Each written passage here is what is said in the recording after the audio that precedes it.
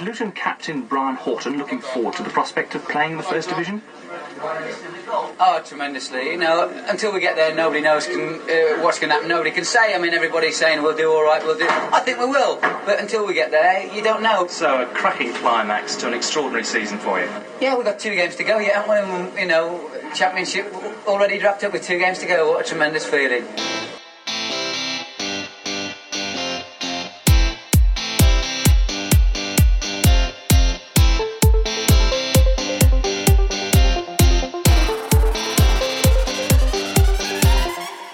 Welcome to My Best 11 podcast. Today, for our season finale, we are joined by a midfielder who has played and managed. I only realised this earlier. He's played and managed for quite a few of the same teams. So, started his career at Hendersford, Port Vale, Brighton, Luton, and finished his career at Hull, and then has managed a plethora of clubs, which I'm sure we'll get into, including Manchester City. Today, we are joined by Brian Horton. How are you, Brian? All good, thank you. Yeah, watching lots of football. Watched Port Vale the other week, and they just come off it a little bit. But Man City, I go to, they look after me great.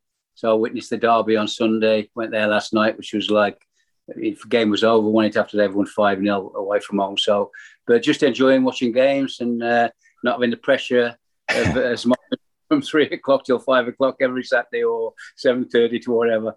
So, yeah, just enjoying my football. Fantastic. Marvin, how are yourself? And obviously you came into the dressing room after Brian had left.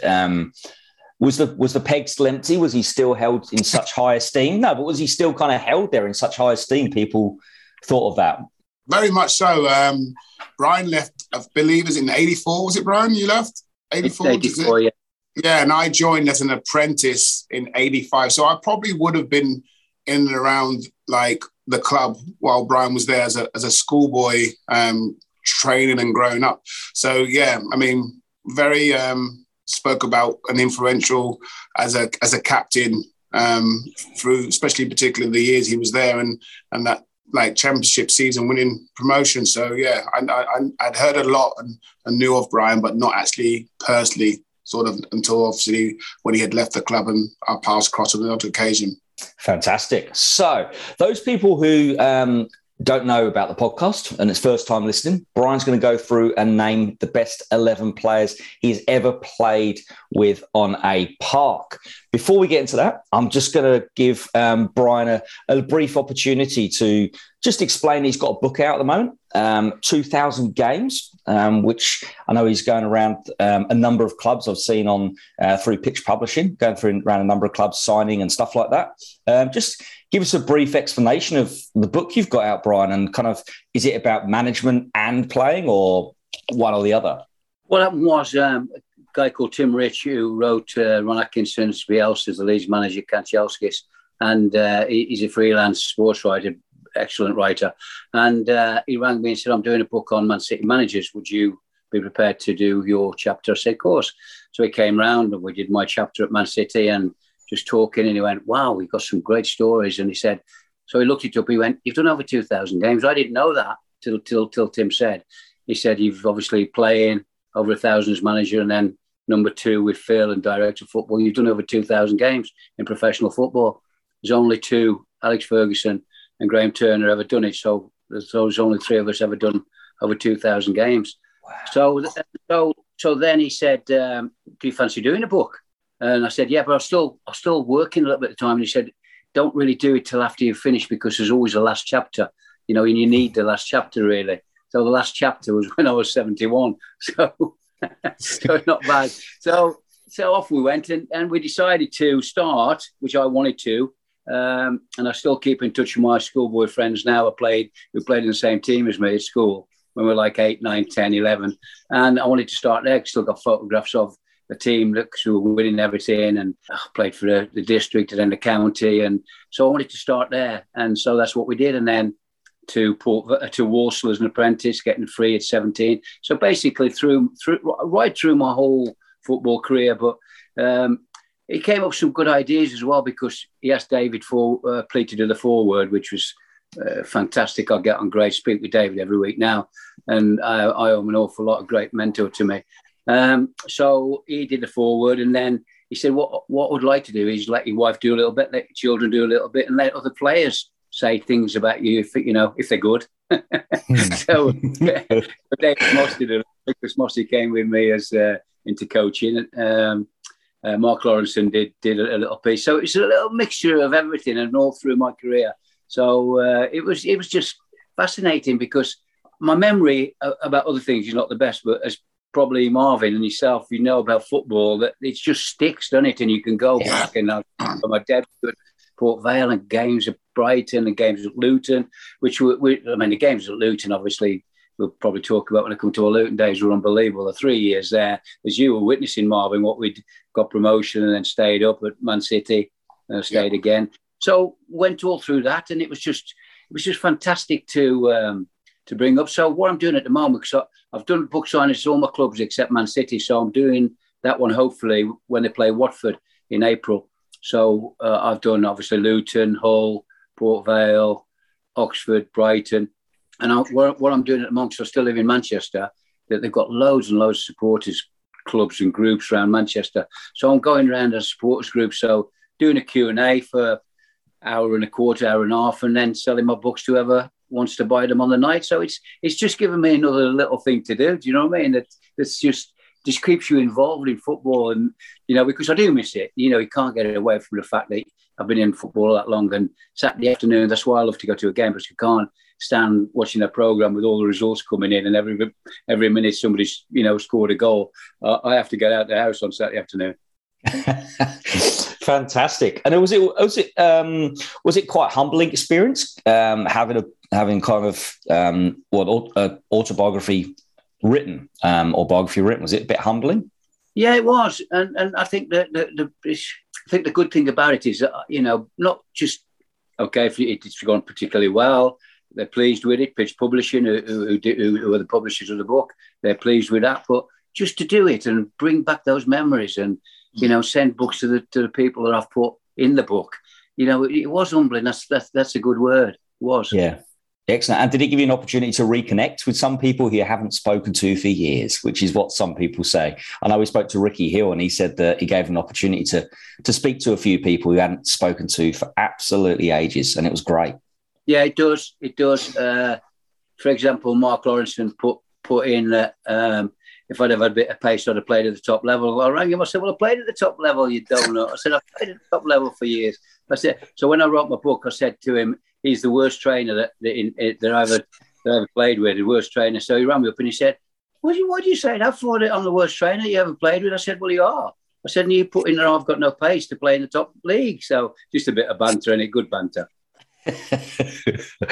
Fantastic. Well, we'll delve back into it a little bit. I just wanted to give a chance to give listeners an idea of the book that's out. So what we're going to do is we go through formation, first of all, find out the formation you picked, and then we go through the players, giving you an opportunity to have an honourable mention. And listeners, you can have a guess on the way through if you can guess Brian's best 11 with the clues he's going to give. So straight over to you, Brian. What formation did you pick for your best 11 and why?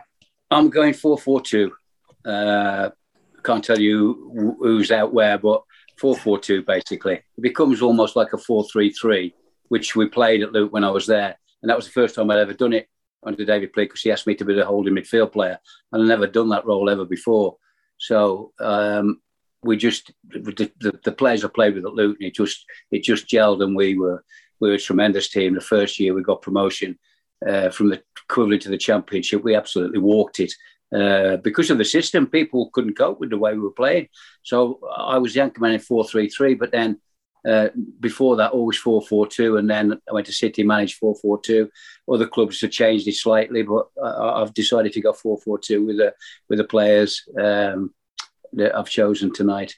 Excellent. Are you a believer of square pegs, round holes, or if the players are that good? What's your opinion on that? Well, there's a couple tonight that have gone in that play anywhere, so that might cause you two a problem then. So playing somewhere else. Right. So I'll put down Mossy as centre-back then, just in case. Mossy hates the fact, and it's a true story that, people go, he didn't like heading the ball. But if you looked at the record when he scored goals, he would put his head in at the right place. And when he coached, he'd always coach the kids to come and get in the 6-yard box and head goals. But if you asked him to go and compete with a 6'3" right back, he wouldn't do it. He'd duck out and get us to throw it. And the gaff would say that was clever play. What did he say, Marv? He argued back at that, didn't he? Or he played up to it. He mentioned his stats actually about when he was on, about how many goals he scored with his head. He scored quite a few goals with his head. He told us, I don't know what it was, but it was quite a big number compared to someone who supposedly didn't like heading. So. Yeah, he did. He surprised a lot of people. Surprised me with the fact that he scored so many goals with his head. But I can't give too many clues away, can I? Oh, yeah. No. I was just throwing that in as a joke example. So we'll go straight to goalkeeper. So you can either give some honourable mentions before or after, then for your actual one. If you can give us a few clues, see if we can guess them. My clues are he was a fantastic kicker of the ball. Probably could play in today's modern game the way goalkeepers pass the ball and strike the ball and hit front players and pick people out. He was absolutely life and soul of the dressing room. But most goalkeepers are, because they are different, aren't they? Without Marvin will tell you with the keepers, some of the keepers he played with, because they're all crackers, aren't they? They're all crackers. So was he Scottish, Brian? Pardon? Was he Scottish? You got it, mate. Go on. Jake Finlay, yes. Finlay. It was our choice because I played with some good goalkeepers at Brighton. Eric Steele, Graham Mosley. Played with a good goalkeeper, a couple of good goalkeepers. Keith Ball when I first went to Port Vale, but that's 1971, so people probably wouldn't get that one. But then John Connaughton, who'd been at Man United, he was still playing for Port Vale when I went to Brighton in 76. So, but Jake was a top keeper. I mean, his hands were massive. He was just so big and like I say, which we did have. We had a fantastic team spirit when I played for Luton. We used to go out together, play golf together, and Jake was the life and soul of the party. He was just a great guy to be around, fun guy, but serious when it came to training and doing what he had to do. Then obviously you get serious, don't you? But I've plumped Jake. Excellent. And alongside a number of people, I think he's definitely up there with a lot of people who picked that. What's your thoughts on playing for Scotland? Do you think there were too many other goalkeepers playing in Scotland at the time, or? Yeah, well, I think Jake had a free from Aston Villa, didn't he, as a kid? I think he went on a free to Luton, and he was there obviously when I was there. Lots of good keepers around, and obviously Jake had been playing in Division 2, which it was now the Championship. So they'd been in that a couple of years. So then we got promotion with Jake playing all that season, and then the following season, and we had to win at Man City on the last Saturday of the second season. Jake didn't actually play in that game; he was injured when we had to win at Man City, which we always gave him stick about. It's the big game. Do you think, Brian, I mean, not just only yourself, I think a couple of other players have picked out Jake, and they've always, and I was listening to you there, everyone's mentioned about how he was good at picking people out of the ball. So especially in today's game, how the goalkeepers are being relied upon to be starting attack, do you think Jake probably would have been a little bit, along with his shot stopping, along with his presence, would have been probably more in demand? Yeah, without a shadow of doubt. I mean, he could like drop volley it, when he like drop volley it, bang, and he'd drop it into people. I mean, very rarely Trevor Aylock came later on, but we had Steve White and Brian Steen. It weren't that big, or we didn't play that way, did we? You were there as a schoolboy. You know how we played through the football club. It was like David Pleat wanted to like pure football, didn't he? So Jake couldn't like just go bang up there and expect someone to win it. Walshy probably couldn't, and who wasn't bad in the air, to be fair. Steenie won fantastic in the air, but again, both of them got goals. But he used to drop volley them in. It was like when he did it, it stood out. It was one of those way things. Wow, different class. And then Alan Judge was his number 2. So Judgey came in sometimes when Jake was injured. Another great person, Alan Judge, great lad. Fantastic. So we're going to move on to defenders. Do you want to go right or left first of all? Right. Okie dokie. So right backs. Over to you, Brian. So you don't give me names first then? No, you Okay. go for it. Okay. This is your show. He was a very attack-minded fullback, good on the ball, fitness fanatic. He came in from non-league, and very, very good player, good footballer. So, and he wasn't that big. He was about, say, 5'10". Andrew? Got it down to 2. Two? you say? I can even think of one. Say the one there's an obvious one I'm thinking of. Well, say the other one, which you think it is then? I haven't got. Go on. Oh, I wasn't sure if you put Tim Breaker in. No, Tim came through as 70-year-old. Yeah. No. So go on, Andrew. I think it's the other one. So it must be Basher then. You got him? Yeah. Go on then. Basher Stevens. Kirk Stevens, for those people who aren't Luton fans. Yeah. Kirk Stevens, yeah. Kirk was a tremendous fullback. And what he did when I came and they changed the system, Westy went and he went to Millwall, Paddy Grealish went almost like part exchange to Brighton, and I came to Luton. And I said we changed that system to 4-3-3. So basically, Ricky was on my right-hand side, Lil was on my left-hand side. So we didn't have a right winger. So we always played with 2 strikers. But David used to say to me, if we're winning and you want one of those strikers to go out there, you can make them so it become like almost 4-5-1. But very rarely did we do it. But so Kirk always used to say, hang on a minute, I'm going to have 2 players coming down my side. I've got left winger and I've got left back because I've got no right winger. We used to say to him, Kirk, look, what we'll do, as soon as the left back starts coming out, I will send Ricky over and I will come and take Ricky's place. So now we'll become like 4-4-2. Oh, yeah. And that's how we did it. So Kirk didn't get exposed, and he was a good defender anyway, but he was better in the air than a lot of people thought for his height, Yes. Yeah. He was we spoke to him a few days ago and he mentioned obviously having you as captain in the middle of the park and how he used to be really good at the directional side of things. And I'm just going to ask now, he mentioned the knobby stare. Is that something that he said it? Right. I'm not, as a fan, I'm not bringing this up. I'm quoting him. Am I out talking? Did he say this, Marv? Yeah, he did. Go on. Yeah, tell it, yeah. So I've already mentioned it to Brian before when we spoke before he came on a while ago. Everyone. He said the knobby stare, and he used to get back in position. How did you? Is that just something? You're smiling so much about that. Is that? How would you explain the knobby stare? Well, I saw what Rob Johnson said. Also, the game would carry on, and he'll be staring 10 minutes later.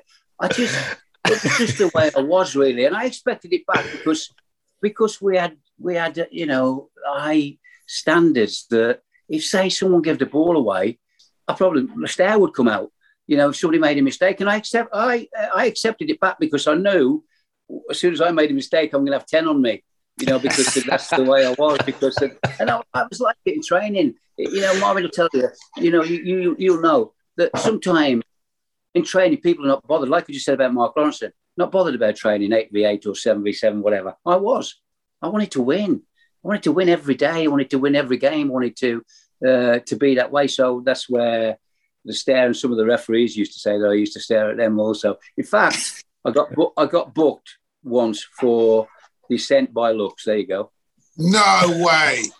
On my life. And I'll tell you who the referee was, Marvin. You might not have played because you're a lot younger. It was Clive Thomas.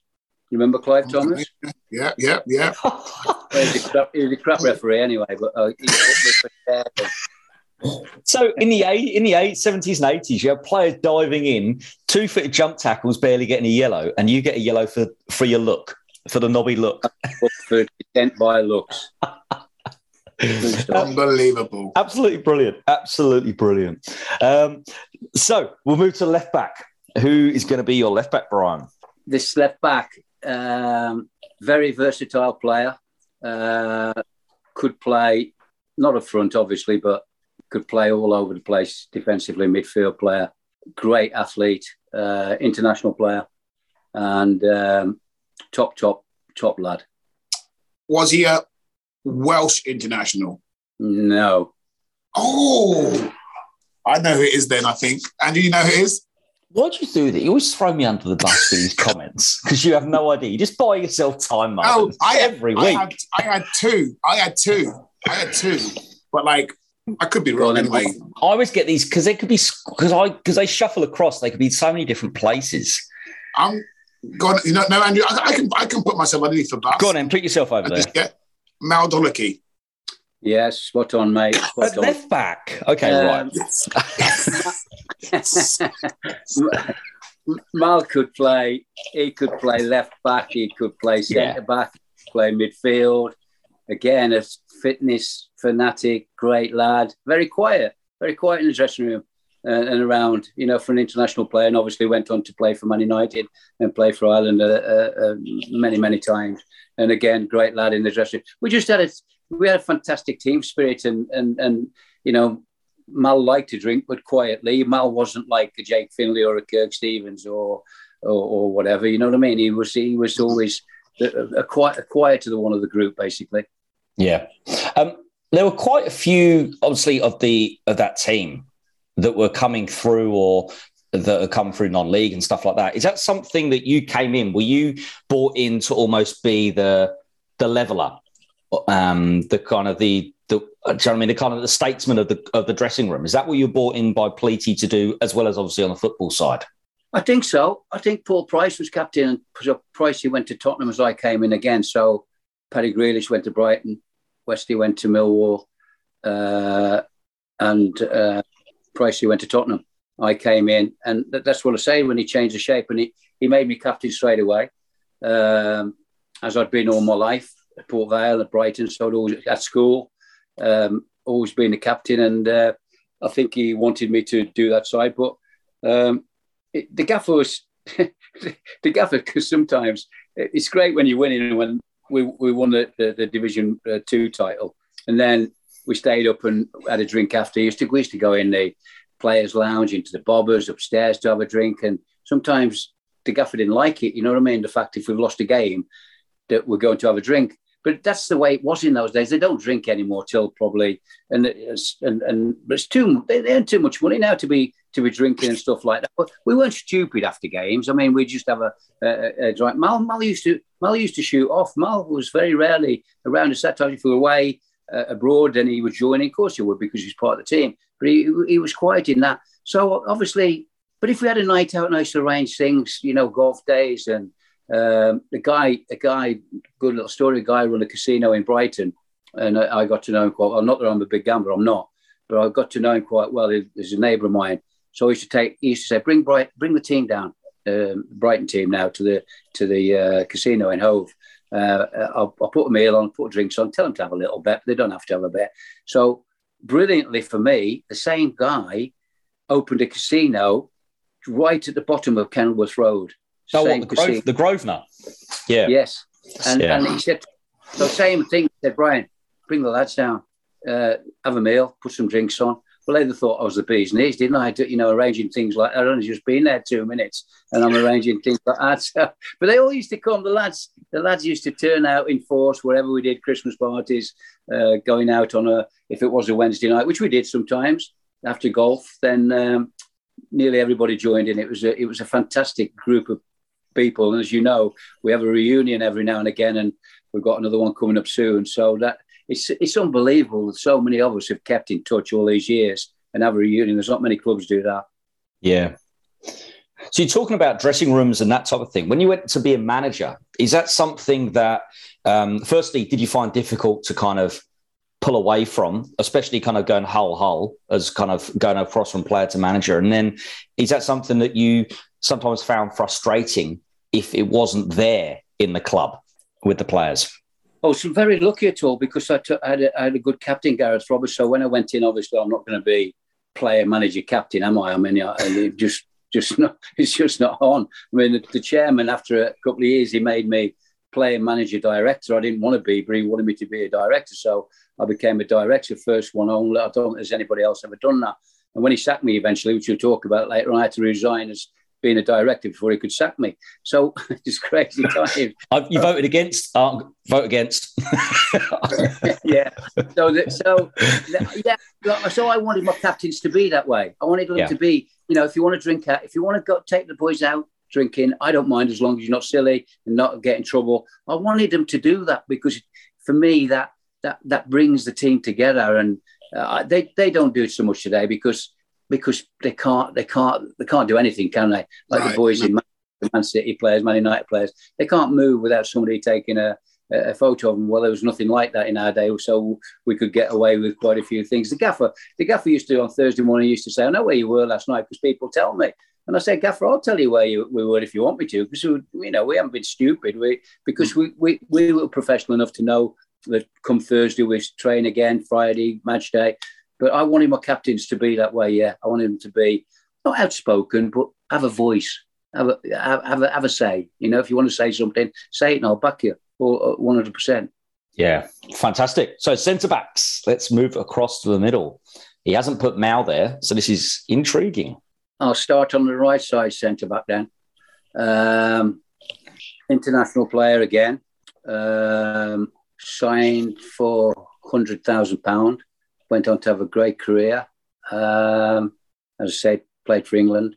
Andrew?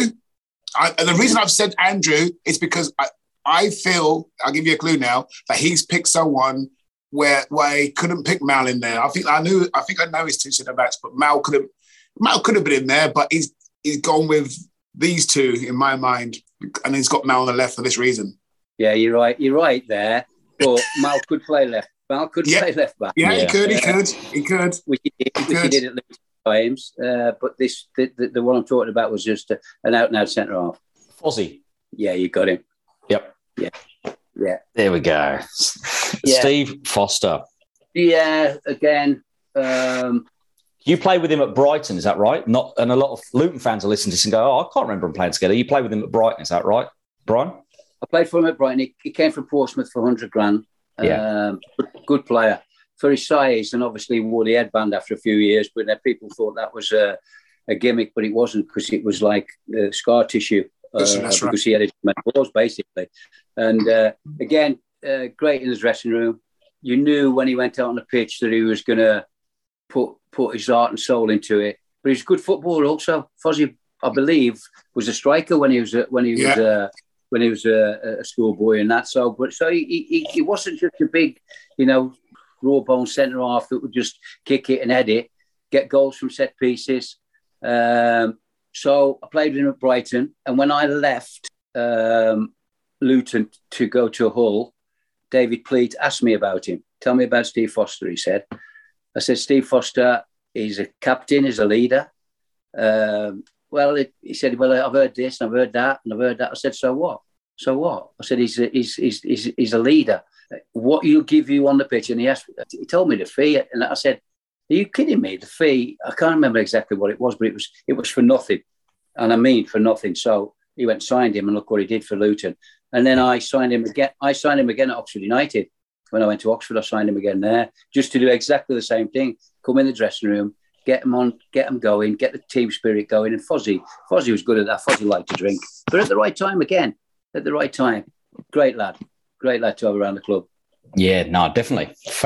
Definitely. So, other centre back. Let's keep going across, and then I'll chip in with another question in a sec. Let's go to the other side and see if Marv's got the pairing correct. You're on the left-hand side now, yeah? Yes. Again, this player could play anywhere. Left back, left side, right side, centre back, midfield, international player. Signed for £100,000 and went on to have a fantastic career. Marvin? Did he play for Preston as well? He did. You're getting too good, Marvin. You're getting too good. I did know it as well, I think. I'm thinking he Preston, but he's famous for another club in that region. Is that right? He's what? He's famous for playing for a much bigger club in that same part of England. Liverpool. Yes. Yeah. Yes. Yeah. So we got Mark Lawrenson. Yes. Loro was he was just such a good footballer. It's funny really because I'd just been playing tennis with Steve Piper, who passed away a couple of years ago. Who was a great friend of mine who played for Brighton at that time, and we'd just been over to play tennis over the road in Hove Park, over the ground, over from the ground. And we're coming back in to get a shower, and Alan Murray just stopped us. I've just signed the best centre half from Division 3 today. We'd got promotion then. We were like in Division 2, and we went 100 grand. Oh, a lot of money. I went Jim Cannon, Palace. Not though Palace would sell a player to Brighton, would they? Because of how it was and how it still is. And so I went through a few centre halves, couldn't get it. He went, Mark Lawrenson. I said, Mark Lawrenson. I said, what, he tore him to bits? I said, we beat him 5. We beat him 5 in one game. I said, you're signing like you're telling me he's the best centre half in the division. And he did. He became. He was just special. He didn't want to. He didn't want to train. He didn't need to train almost. He's one of those freaks really that if I was playing 8v8 and if I'm picking an 8v8 on a Tuesday morning or Thursday morning to play each other, Loro would be last pick because all he'd want to do is he'd want to go out on the wing and just stand there, get the ball. We used to say to him, Gaffer, why don't you just give him a ball on his own so he can have a little dribble up on the wing? Because he didn't want to know. But come Saturday, switch on. And there's not many players that can do that. I couldn't do that. I could not do that. I had to, on match day, start my warm-up and build up. Loro would come in with a cup of tea on about 2:30 and just he couldn't do it now the way they warm up now, could he? He couldn't do it, Marvin, because no. He was so laid back. I played with him in midfield. We played at Notts Forest one night when they won the European Cup, and he came and played with me in midfield, and we beat them 1-0. They'd gone about 70 games or something unbeaten, and he played in midfield with me. And great player and great lad. I still keep in touch with Mark, and he was special talent. No, brilliant, Brian. I always love asking the guests. I mean, you mentioned it a little bit earlier on, how and why football, and you mentioned about you. Got released from Walsall. So, I mean, just you touching about being like playing for the district and all that stuff about in your book. What was it? I mean, where was it where it first began? Your love of football, and did you have? I mean, apart from Walsall, did you have like options for other clubs as a kid? I was playing, and it's a guy who's a school teacher. He wasn't my school teacher around Cannock, Ensford area, but he run a side called Cannock Athletic in the Walsall Junior Youth League under 18s, and he'd seen me play, and he used to coach kids from different schools, not just his own school.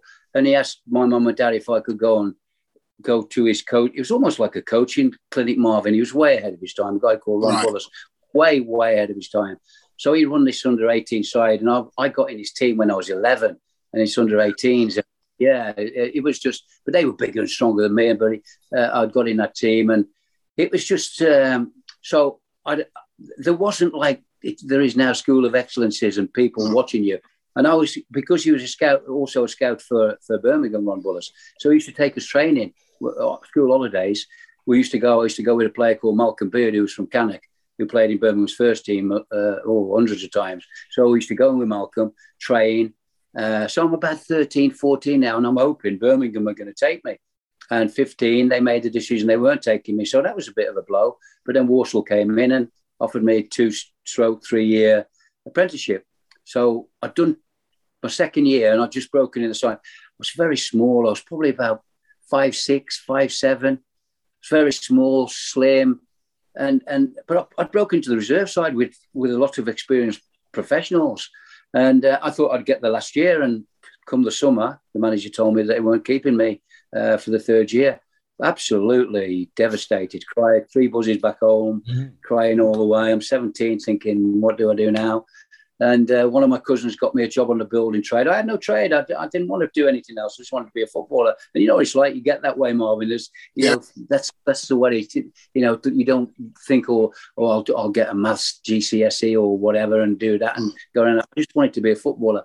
So I went to my non-league side, Ensford, 17, got in the team, and it's full of ex-pros, good standard in the West Midland League. Kidderminster areas were in there. Tamworth were in there. Lots of good teams. Yeah. That's when I played and earned my stripes, basically, with a lot of experienced professionals. And then 21, Gordon Lee came and took me back into Port Vale.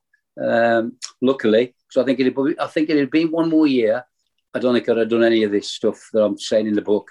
700 games and 1,000 games. So that's how close the game may be. By the way, I was enjoying my time when I was playing non-league. I was getting good money on the building, self-employed.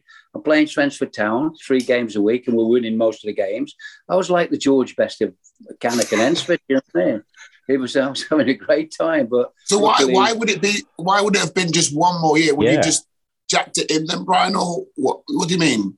Because I think I was probably enjoying myself too much, Marvin. You know what I mean? I'm 20, 21, and I'm thinking because my dad, God bless him, he wouldn't have let me do it. He was a miner. He was a good footballer. If I'd have gone out on Friday night when I was 20, 21, he'd have gone berserk at me. You're playing tomorrow. He used to come on and watch.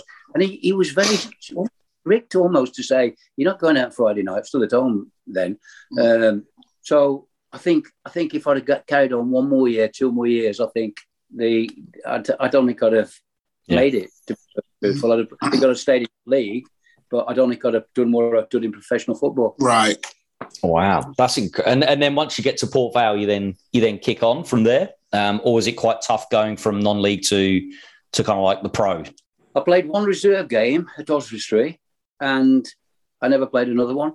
So I went in 1971, got in the team straight away, and never played another reserve game in 71 to 76, and had some tragic news on Tuesday morning that Gordon Lee, who took me back into to Port Vale, had passed away overnight. He went on to manage Blackburn, Everton, Newcastle, and I owe him everything I've ever done.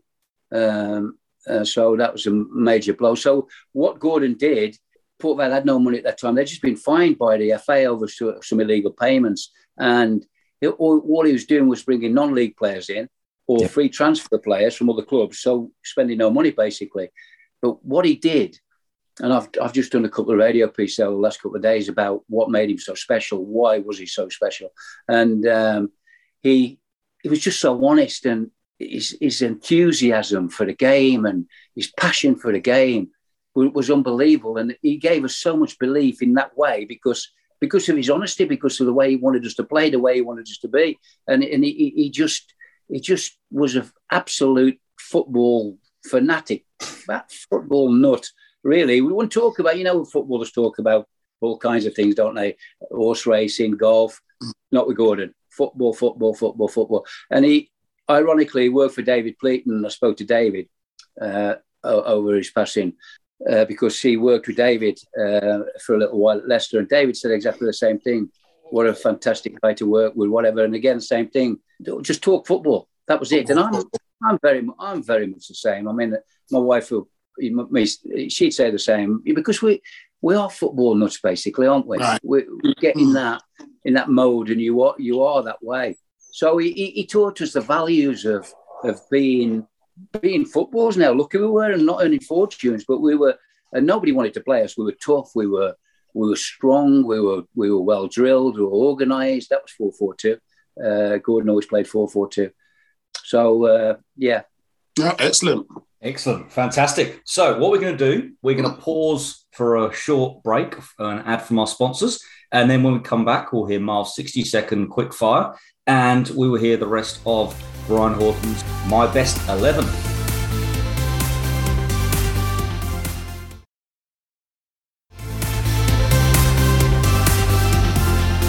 Welcome back to the second part of My Best 11 with Brian Horton. So far, Jake Finley, Kirk Stevens, Mal Donaghy, Steve Foster and Mark Lawrenson. I'm going to hand straight over to Marv for Marv's 60 seconds. Marvin. Okay, Brian. Favourite other sport? Golf. Messi or Ronaldo? Messi. VAR or no VAR? No VAR. I think it's absolute rubbish. Golden goal or penalty shootout? Golden goal. Bundesliga, La Liga or Serie A? What was the first one, Marv? Bundesliga, La Liga or Serie A? Bundesliga. Fish and chips, pie and chips, or pasta? Fish and chips. Beer, wine, or spirit? Beer. Lager. Yeah, okay. If you wasn't a footballer, what would you have done? I would have liked to be a golfer. I would have done it. Could have ever been good enough for a golfer.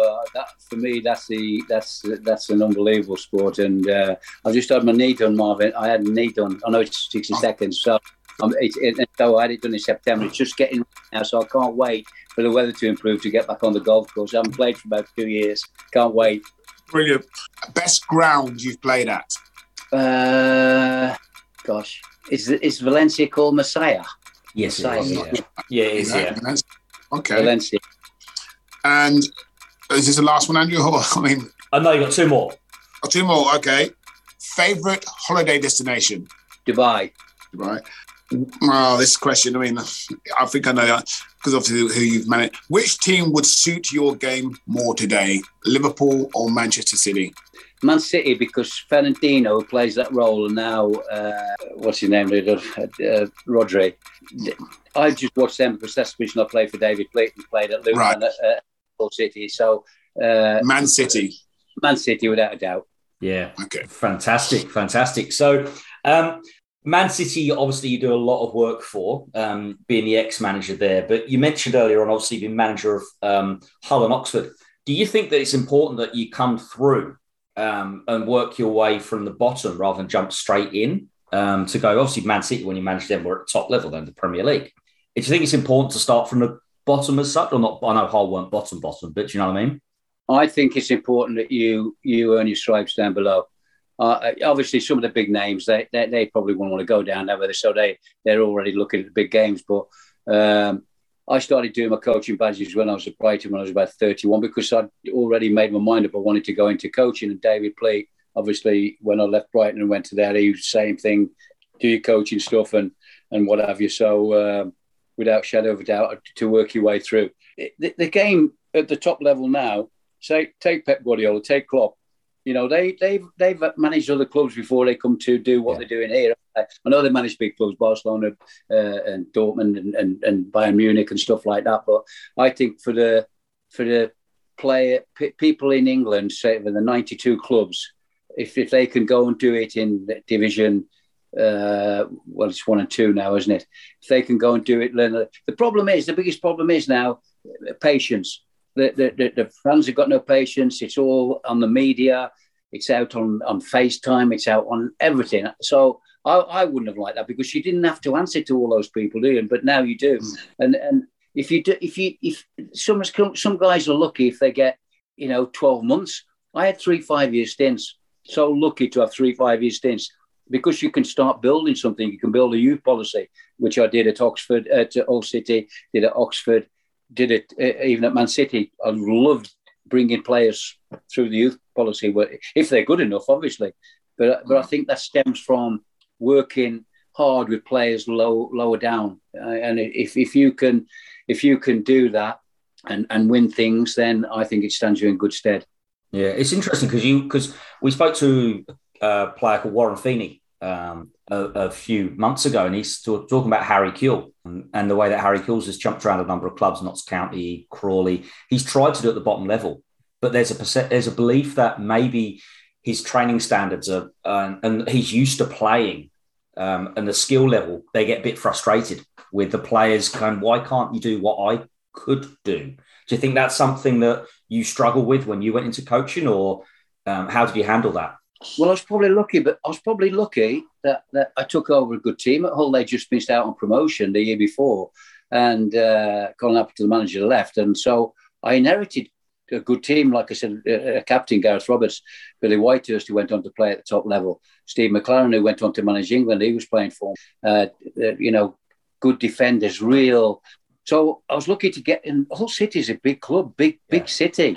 So although it was in the third division, almost gone bankrupt, Don Robinson gave me the opportunity because David Pleat had recommended me. Apparently Jack Charlton had also thrown my name in, Malcolm Allison had. So I'd got good people recommending me. And when I had him interviewed, the interview lasted about 4 minutes, if that.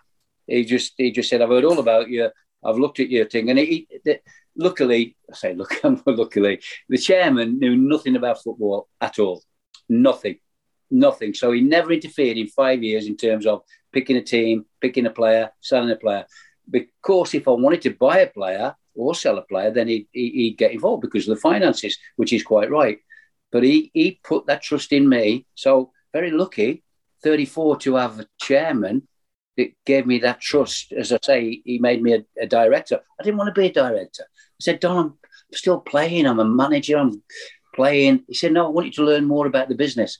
I want you to learn about the football club and the finances. And I thought, okay, sounds a good idea. And I think that stood me in a great situation, really, because when I left Oxford and when I left Hull City and went to Oxford, Kevin Maxwell, who was my chairman there again for 5 years, it was exactly the same. Now I'm dealing with Robert Maxwell, who owned Derby County and Oxford United. Ian's chairman of Derby, Kevin's manager of Oxford United, and Robert owns the lot. So I've got to be good at what I do to survive at that level with those kind of people, if you know what I mean. And Kevin was exactly the same. Trust you implicitly. So signed Paul Simpson from Man City, signed Jim Magilton from Liverpool, John Dern from Liverpool. And it wouldn't give me carte blanche because he knows that I wasn't stupid. But I knew the boundaries. I knew where to go with signing on fees and salaries and stuff. So that's what I learned along the way. But that's what I'm saying to you, that people now get the sack after 12 months and don't come back. That's the biggest statistic in English football, that the new breed of managers don't come back if they've got the sack, and that's a terrible stat. Yeah. Is that because they don't get a chance, do you think?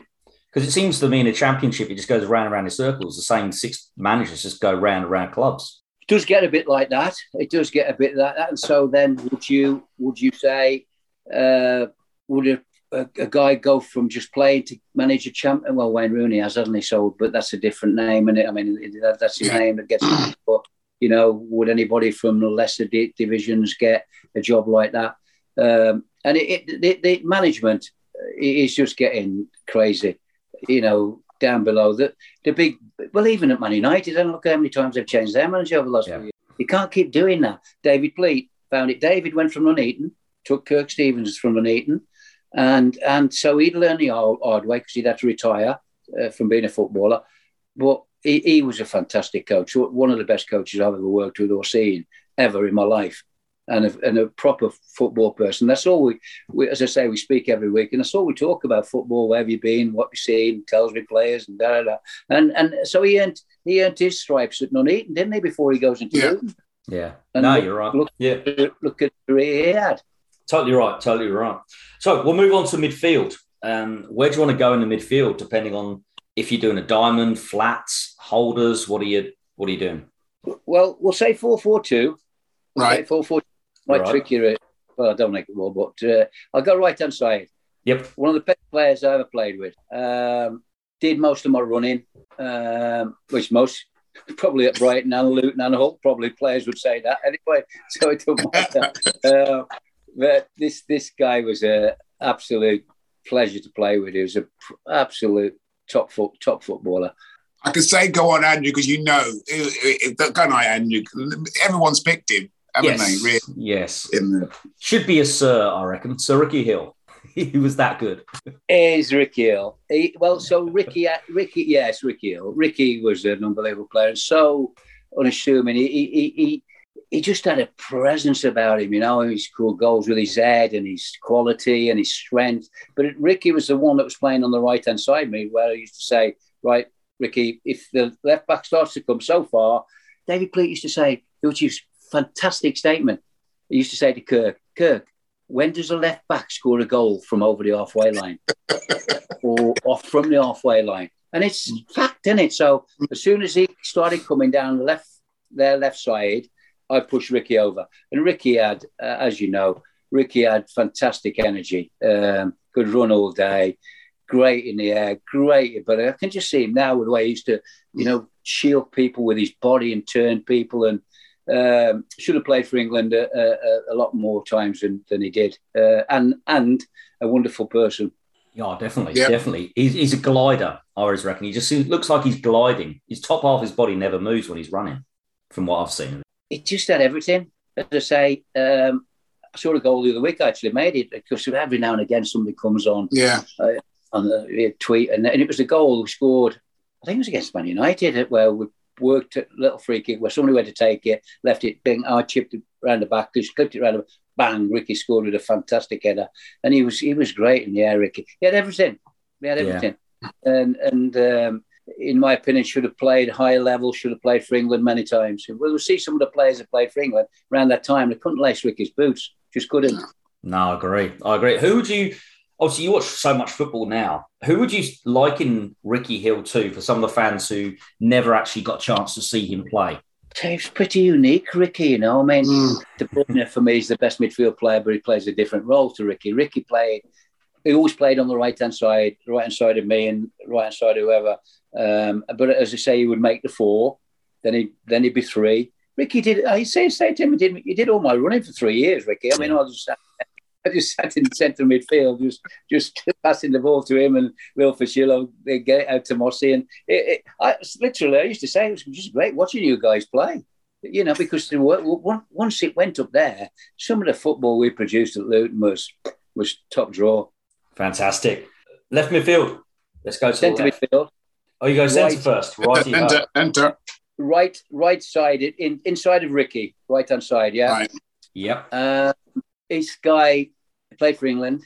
He had energy to burn, could again play in many positions, but I'm putting him in there because he got goals from in there.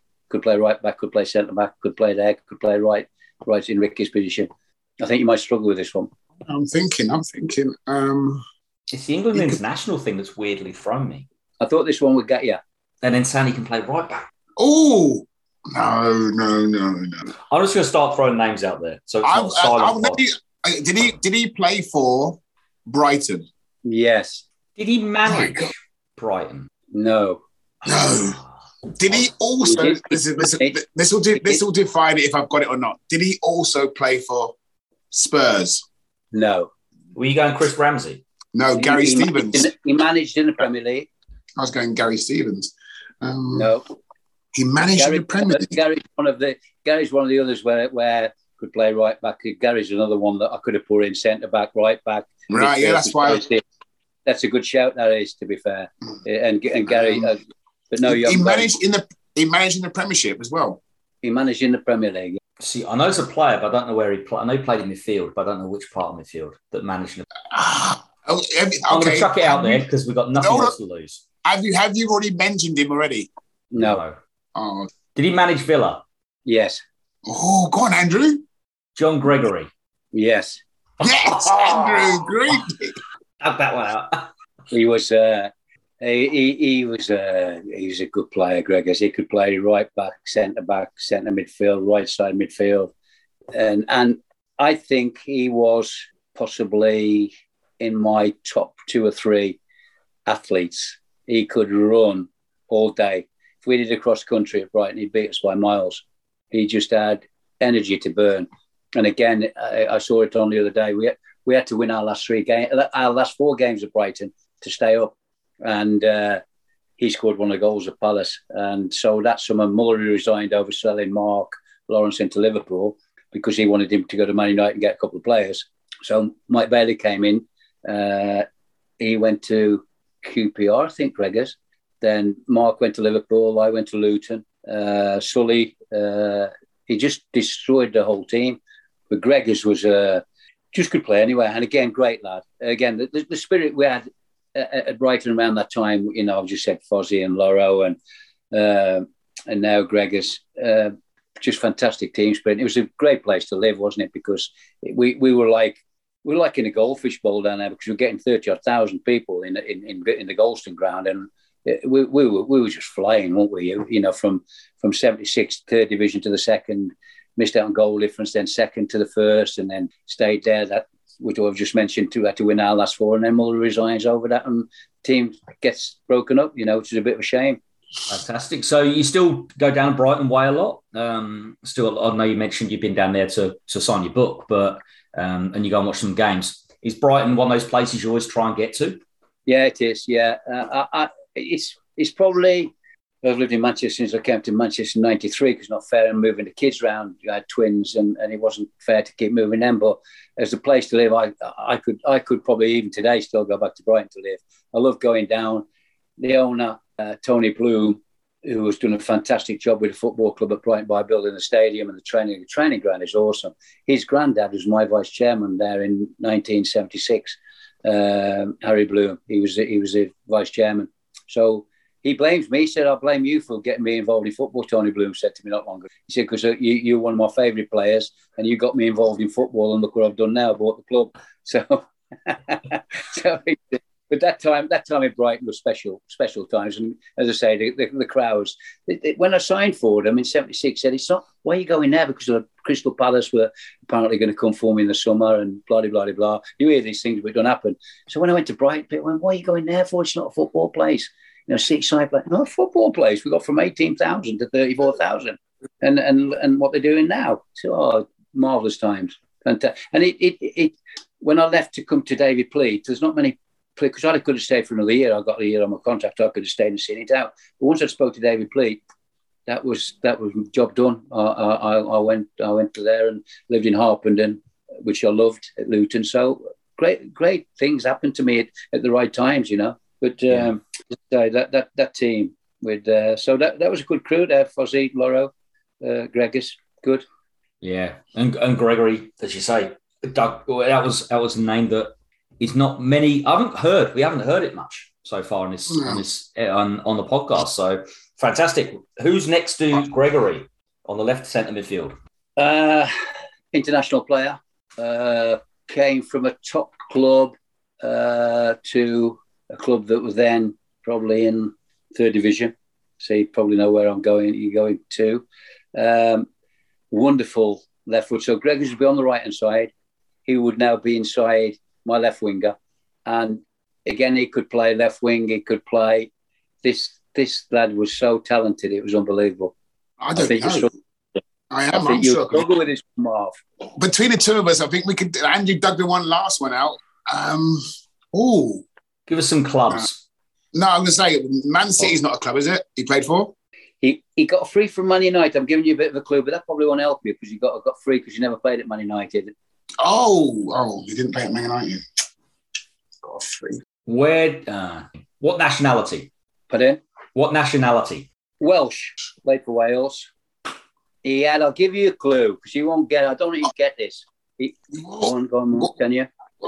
He had a tash like Rivellino, black curly hair. Black curly hair. See, I don't know nationalities. I know players, but I don't know nationalities. Wales. I'm trying to think. Anyone I can think? No, with curly. No. You won't get it, mate. You honestly, I don't need to get this, Marvin. He played for the club for years and years and years. Had a testimonial. Which club? Brighton. Yeah. Which writes off Gareth Roberts. Then when we all left together, he went to Fulham. Yeah, he's probably right. You're probably right, Brian. You've probably done us. I can't think of a Welsh. No. I just checked the nationality of somebody who I thought Neil McNabb was in mind, but he was Scottish. No, I didn't. Gordon Smith was Scottish. I was say Gareth Roberts. Yeah. I don't think he would never have. Oh no, it's not him. No, we're not got it. No, go on. Right. Go on. Peter O'Sullivan. No, didn't have it. Peter O'Sullivan. No, you're right. Do you remember? No, I don't remember. No, I don't remember him. No. What was he like? Yeah. He was left-footed, naturally left-footed, and he had one of the best left foot I've ever played with. He had a free from Man United as a kid. They took him to Man United, and then he served them for, as I say, 10, 11 years, got his testimonial, and he left the same time. I wouldn't have let him go again. When I left, when the new manager come in, I wouldn't have let Sully go. Or John Gregory. Mark was going to go, obviously, because Mark was going to go to Man United, or Mark Lawrenson was going to go to Man United, Liverpool. Yeah. Sully was the left foot to die for. Absolutely incredible. Great player, great lad. So if you put, obviously, Gregors and Peter O'Sullivan in there, which one was most like you as a player? Gregors would be the one, because he could play right back, centre back, and he would be more defensive than Sully. It's quite an attacking side, and it's so far that I've got, which I always like to do anyway. But Sully would, he honestly, it was like a joy to watch him play. And as I said, he looked like Rivellino. He was always immaculate. He always had absolutely suit after suit after suit, silk ties, just a snappy dresser, and black curly hair, swarthy, and this little tash like Rivellino. And what a person as well. Great lad. Fantastic. So yourself, you mentioned obviously those two playing your position. And you said that when you came to Luton, you slightly changed your position. Where was your favourite place to play on the park? Different, because when I went to Port Vale from non-league, I was playing on the left wing, so 4-4-2 playing wide left, which I didn't really enjoy because I'm not involved. But then after a few games, I took over a lad called Johnny Green, who was a fantastic footballer. We're coming to the end, so he'd moved me inside slightly. And then when I went to Brighton, 4-4-2.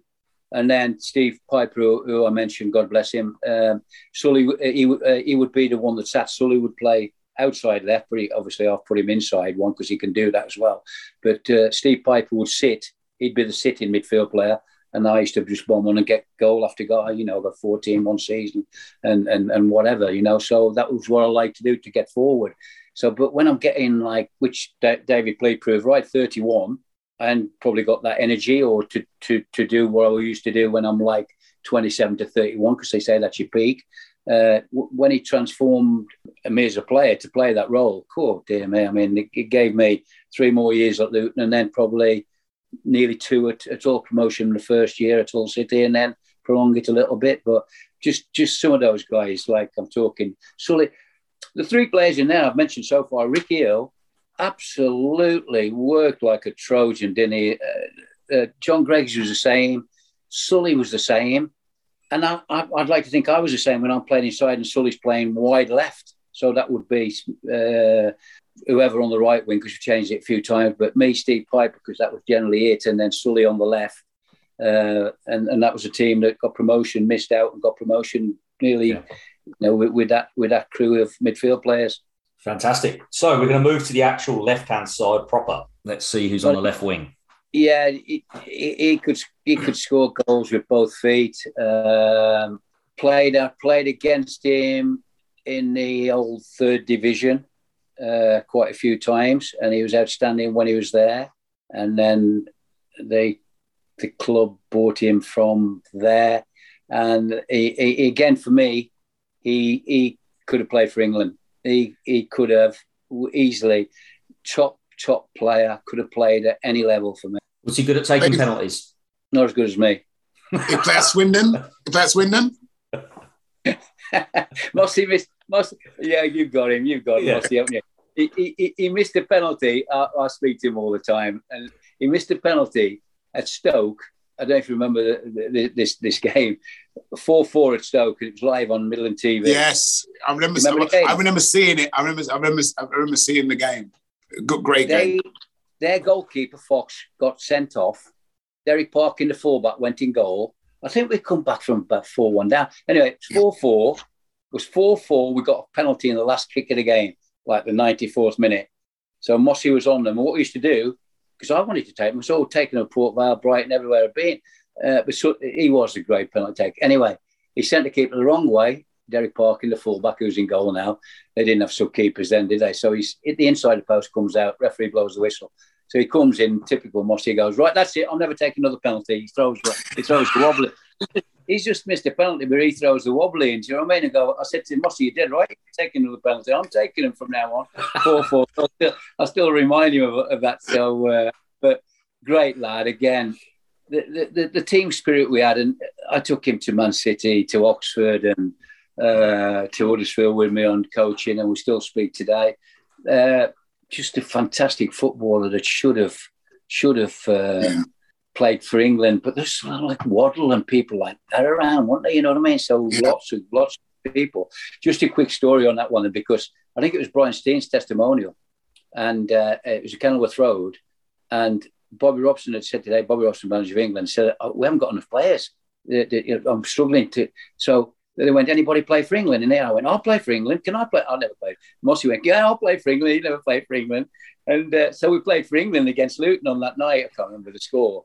And I said to Bobby Robson, can we keep the strip, please, boss? He went, no, we can't. Put it back in the basket. And I shouldn't have even asked him, should I? Should have just took it. Mossy was the same. No, but he couldn't. I'm not me. There was miles better midfield players than me, Hoddle and people like that. God, but Mossy was he was an absolute. He'd be worth millions today, Mossy. Yeah, he would be worth millions and millions. Great lad as well, by the way. Great, dry sense of humour. Just that the team I'm telling you about, both teams. That and I could have put some other people in there, couldn't I? I'm gonna have lots of nasty phone calls over the next few weeks with people haven't put in.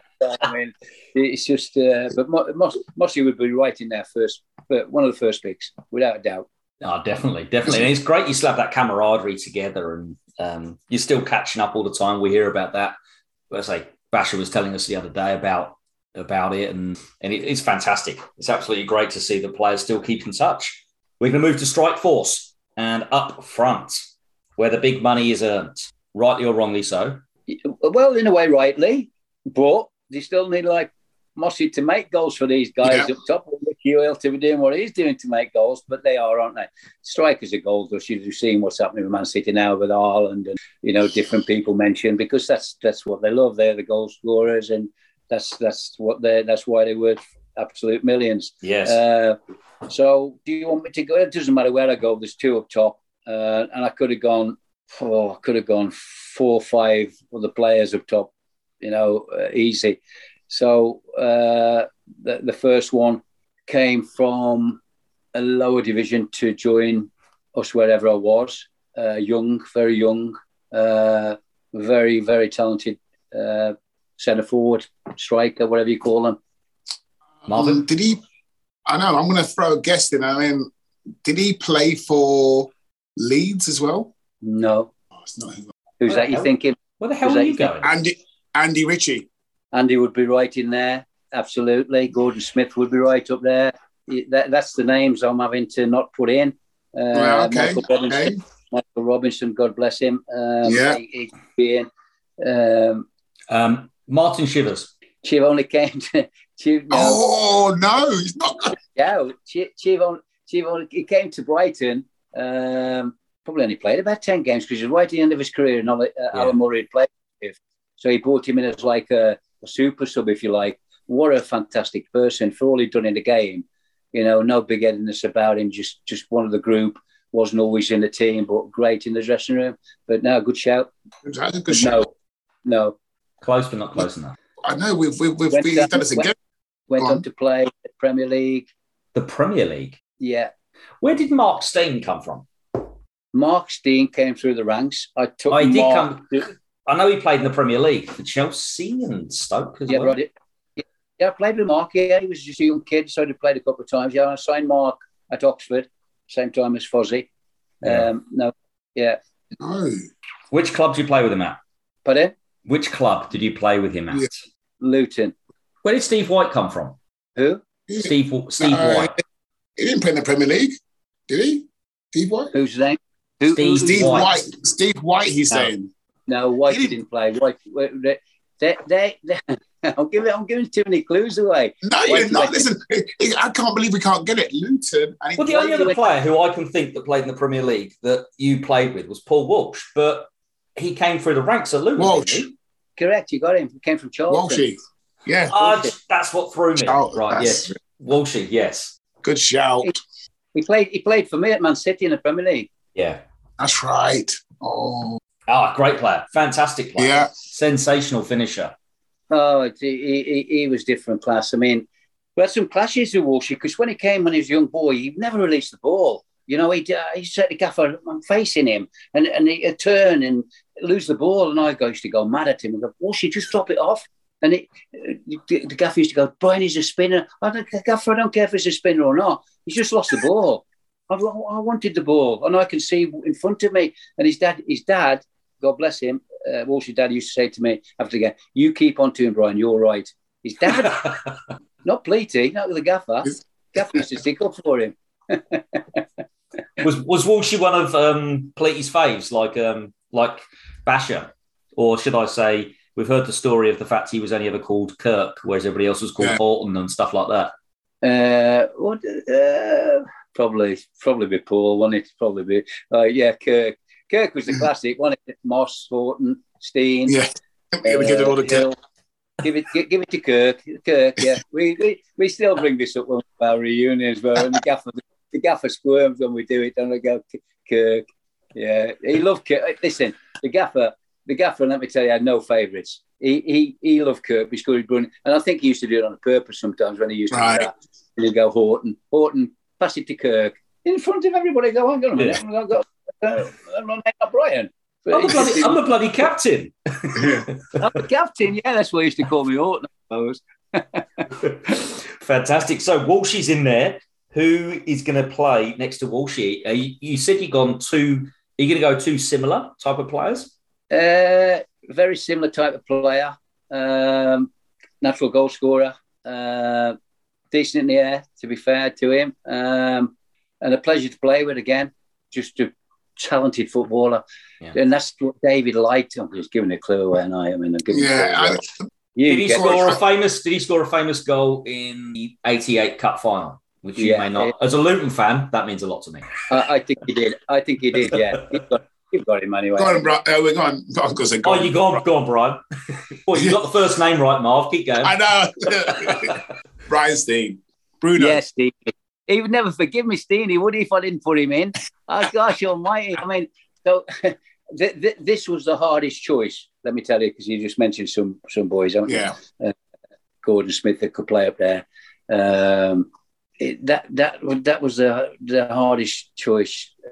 Peter Ward at Brighton was sensational. Wardy came from Burton Albion for next to nothing just before I went to Brighton in '76. He scored nearly 40 goals in the one season when we got promotion, but he was like Walshy. He was used to get onto him an awful lot because he was greedy at times, and I think Brian Clough took him to Notts Forest, and they would knock that out of you. As like Walshy went to Liverpool, they would knock that out of you because they wouldn't stand people losing the ball easily, Marvin, would they? They wouldn't. No.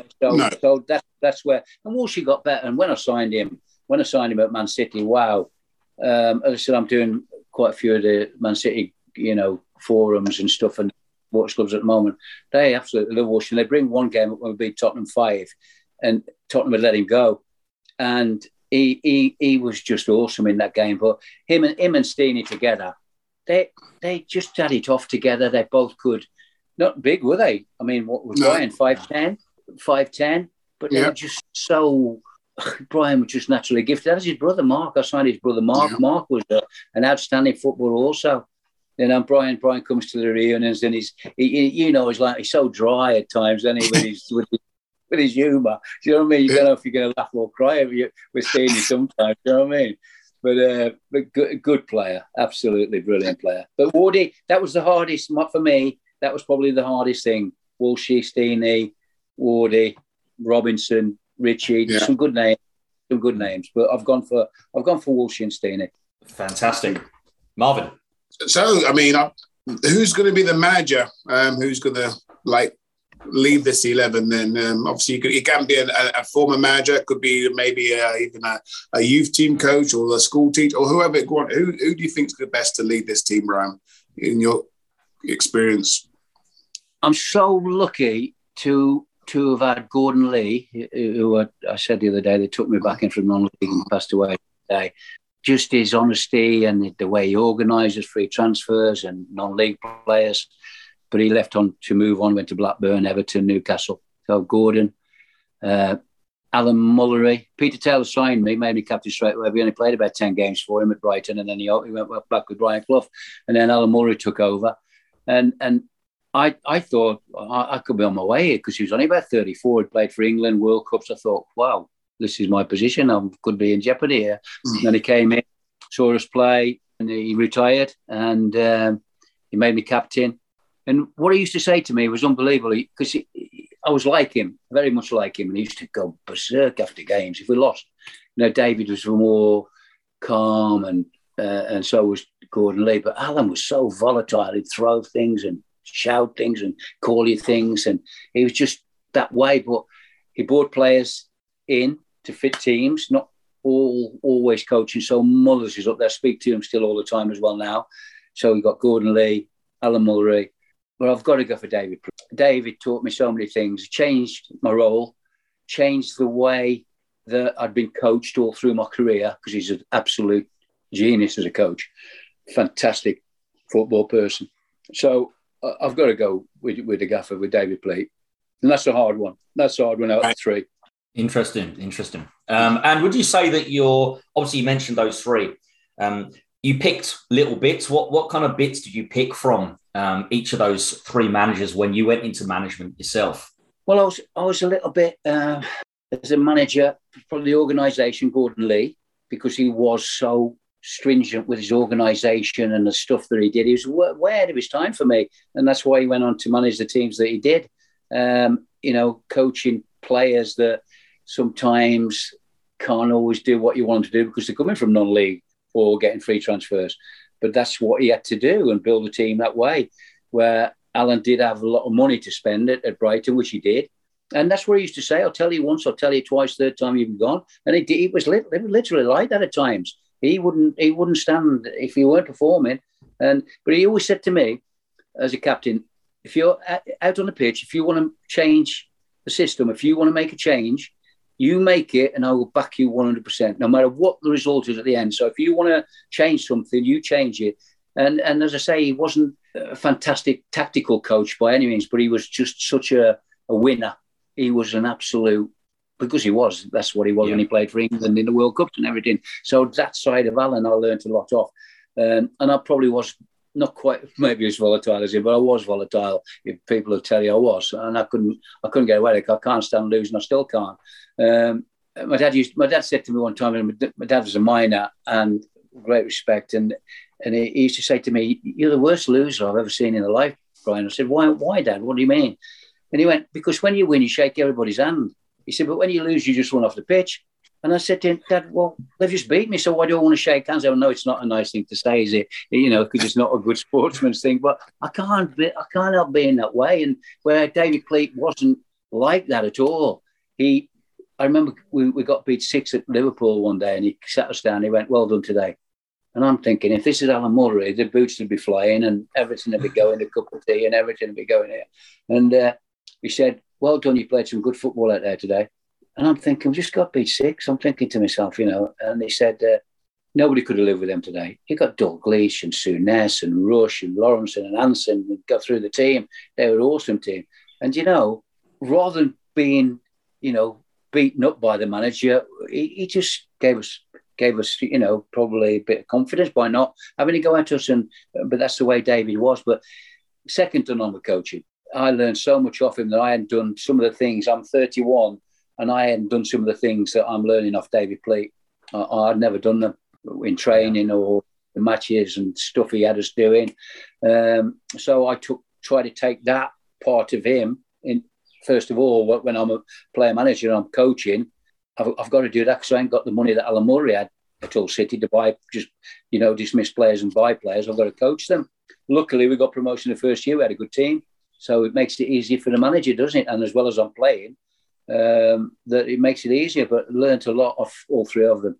Fantastic. Yeah, I mean, I just want to touch on what you just reminded me of something there as well, Brian, when I had the gaffer for a while when I got into the team, is that one of the biggest things I remember going in, what I take into coaching, is that I remember David Pleat, he never, very rarely mentioned about, obviously we knew we'd be playing, obviously, maybe a Liverpool or Man United or whatever, but he never turned around and said they've got this player or that player. He used to say what we were good at, keep the ball moving, right? Keep the ball to feet, so you do this. He never really mentioned, be careful of it. He didn't give us that fear, and that's what I loved about him.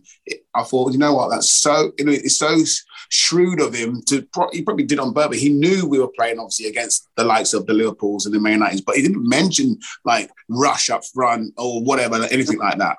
No, he didn't. I remember one game, and it was leading up to that Man City game where we were playing we lost to Everton on the Saturday, and we still think we're okay. We've got beat 5, but they had a good side. Mossy scored first. And we're down there, but not really involved in the relegation battle, Marvin. So we got beat 5-1 at home with Kenilworth Road on Saturday. Monday, he came to me and said, we're playing Man United on a Monday night. And he said, I'm going to put Ray Daniels and Gary Parker next to you at Old Trafford on the Monday night. And I went, what do you mean, Gaffer? I said, they've got Remy Moses, Ray Wilkins and Brian Robson. So you're going to put the 2 kids with me in there? He said, yeah, we're safe. We're okay. Just go and enjoy. Played well. And I signed them both to Hull City eventually years after. But we got beat anyway, so it was fine. Then every result went against us on the Tuesday night. Every single result, if you remember. And now we've got to go to Man City and win on that Saturday, where he skipped onto the pitch, didn't he, and kissed me on the cheek. Kissed me on the cheek. He said, you can go anywhere you want, Brian. I said, no, I can't. My contract's up, Gaffer. My contract was up. That doesn't happen anymore. That doesn't happen anymore. It's funny you mentioned that. It's because like we had Wayne Turner on, and he said he speaks about that game. He says when the Gaffer come onto the pitch and he thinking he's going to like give Wayne he's pushed him out of the way to come to you to give you a kick. He's pushed Wayne. We always remind Wayne of that when we were all together. He goes, just push you aside. He skipped on the pitch. I mean, they still show it on lots of the stuff today. Obviously, we stayed up, and then he taught me into staying for another year, and then helped me get the job. And he was for 3 years there. I learned so much off him. And David Coates, John Sheridan, the physio, Trevor Hartley, John Moore, top coaches, weren't they? The coaching kids and coaching the reserves. It was a fantastically well run club. David had it spot on right through from the first team right down to the youth policy. 100%. Definitely. And just so people know, obviously, we've mentioned the book already. You've just worked through that, and you said you only finished working or in football a few years ago. What are you up to these days? Nothing really. Now, I was 73 a couple of weeks ago. I've had an unbelievable career in football. So just enjoying my life. I'm enjoying doing what I'm doing, but obviously that won't go on for that much longer. But I'm enjoying doing it because the Man City fans, absolutely for whatever reason, I had 20 months there. They love my football, which is great, isn't it? I loved your football, and I'm getting great joy doing. I've got about 5 or 6 lined up, and then there's loads more to do, probably maybe next season or end of May. So I'm just doing that, choosing my old games, got a couple of grandchildren, 3 grandchildren now, and I'm just basically enjoying my life and can't wait to go on the golf course again so I can get away from my missus. Does she say that or you say that? Yeah, she say that. Fantastic. And the book's available in all good bookshops and Amazon and places like that, is it?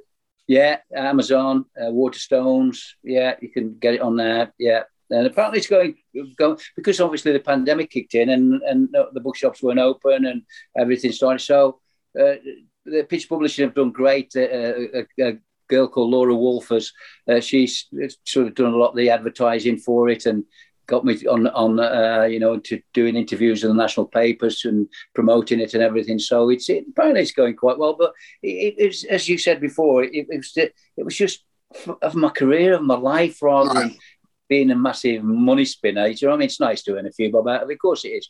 But the main reason I did it, basically a little bit for myself. And well, it's there. That's there forever now, isn't it? You know, I mean, people ring me up and said, I'm taking your book. I met Mick Moore, who's the groundsman at Oxford United. I spoke to him the other day and he went, taking your book on holiday, I'm going to read it on holiday. I went, oh, well, that'll send you to sleep a few nights when you're on holiday. Yeah, but just it was just enjoyable to do, basically. And go through some of the people I've worked for in football, and it's given me and my family, it's given me a wonderful life. Excellent. Fantastic. Well, I want to say on behalf of myself and Marv, thank you so much for your time. Thank you, Brian. Yeah, fantastic hearing from you. And that was Brian Horton's My Best 11.